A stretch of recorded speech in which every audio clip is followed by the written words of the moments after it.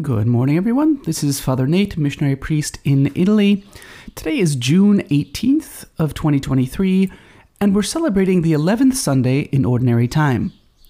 Today's Gospel comes to us from the Gospel according to Matthew, chapter 9, verse 36, all the way through chapter 10, verse 8. At the sight of the crowds, Jesus' heart was moved with pity for them, because they were troubled and abandoned, like sheep without a shepherd. Then he said to his disciples, "The harvest is abundant, but the laborers are few. So ask the master of the harvest to send out laborers for his harvest." Then he summoned his 12 disciples and gave them authority over unclean spirits to drive them out and to cure every disease and every illness. The names of the 12 apostles are these. First, Simon called Peter and his brother Andrew, James the son of Zebedee and his brother John, Philip and Bartholomew, Thomas and Matthew the tax collector, James the son of Alphaeus and Thaddeus, Simon from Cana, and Judas Iscariot, who betrayed him. Jesus sent out these 12 after instructing them thus: "Do not go into pagan territory or enter a Samaritan town. Rather, go to the lost sheep of the house of Israel. As you go, make this proclamation: the kingdom of heaven is at hand. Cure the sick, raise the dead, cleanse lepers, drive out demons.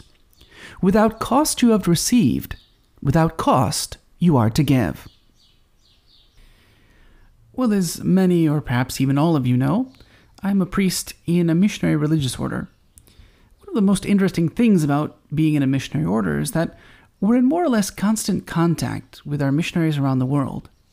Missionaries who, following the example of today's gospel, are sowing the seed of the word in places where the good news about Christ and his church has never been heard before. Now, some of you might think that, well, in order to be a missionary, you have to go across an ocean or speak a foreign language.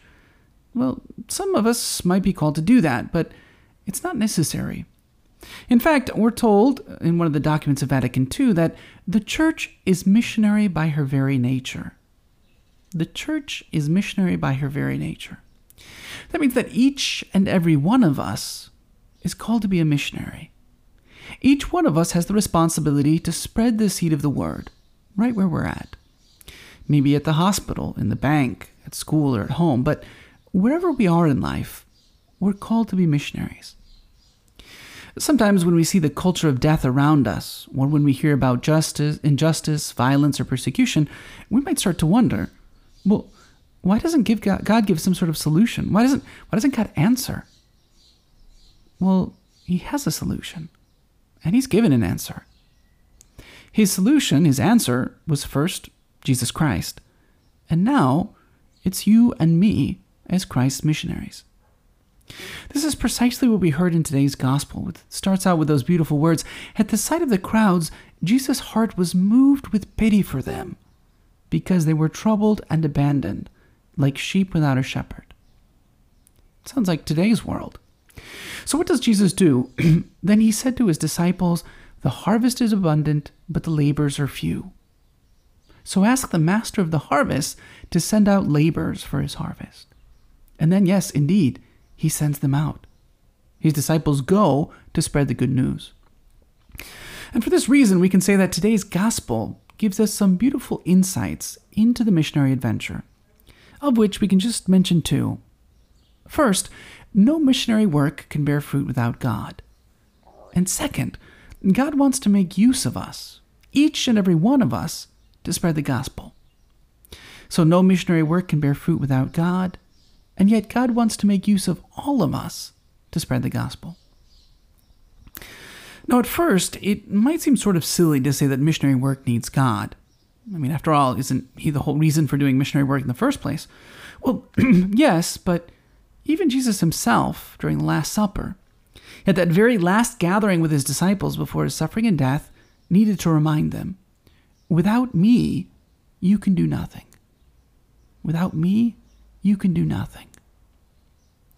The work of evangelization needs God. He's the heart, center, and source of it. Well, if somebody's soul, for instance, is choked with the weeds of sin and anxiety, how can we change it?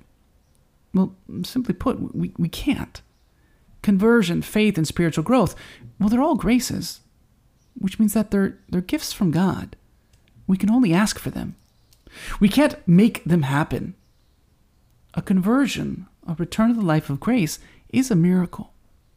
In fact, St. Augustine says that it's a greater miracle than the creation of the entire universe. So if we can't create the universe, how much less can we, through our own powers, put a soul into the state of grace? Yet this truth is also the source of strength, because even though someone might seem beyond hope, they're never too far gone for God's grace, because it's a grace that goes forth and restores everything. Now, sure, if Christ is the one who works miracles, we might be able to fake things for a while in our efforts.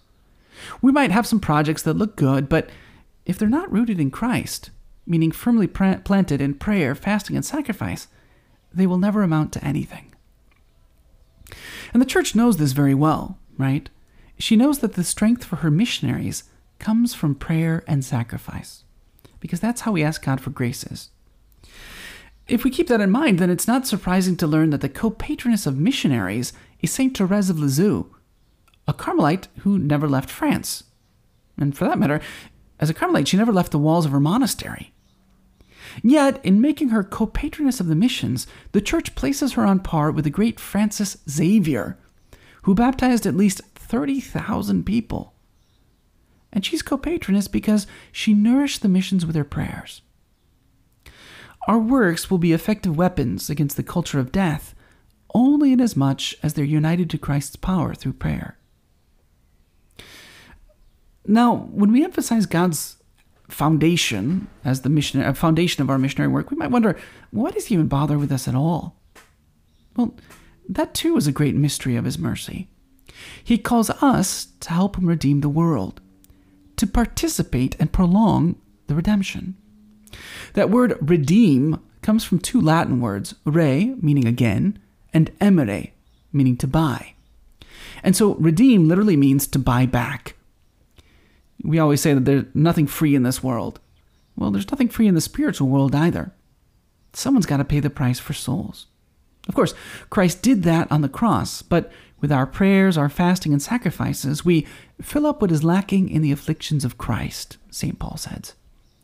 We become real participants in Christ's work of redemption. Our work, though, isn't limited to just prayer and fasting. No, we're called to actively witness to the truth of our faith in our daily lives, because that helps dispose souls to receive grace. Now, each of us, with our different lives, our different vocations, will do this differently. Perhaps another Carmelite nun, St. Elizabeth of the Trinity, gave the best description of a missionary witness. She said she wanted to be like another incarnation of the Word. To be like another incarnation, to be another Christ in the flesh for this present age. Well, what does that mean? Well, to be like Christ means to be patient, because, as St. John says, God is love, and love is patient. It means to be joyful, since the joy of the gospel fills the hearts and lives of all who encounter Jesus. To be like Christ means to be loving, since Christians are known by their love. To be like Christ means to stand firm in the truth, since what is right, even if it's in season or out of season. It also means to be compassionate, since it was with compassion that Christ sent his workers out. Now, these might seem like little things, but there's so many opportunities to practice these little virtues. These little opportunities at work, school, or home, if we take them, they turn us into other Christs. As yet another Carmelite prayed, "May those who see me, Lord, see you." That's what we need. May those who see me see Jesus Christ. And so, through the intercession of Mary, star of evangelization, let's ask for the grace to remember that God is the source of all our missionary strength, and to ask for the grace that we might use that strength to be missionaries to the world around us, no matter where that is.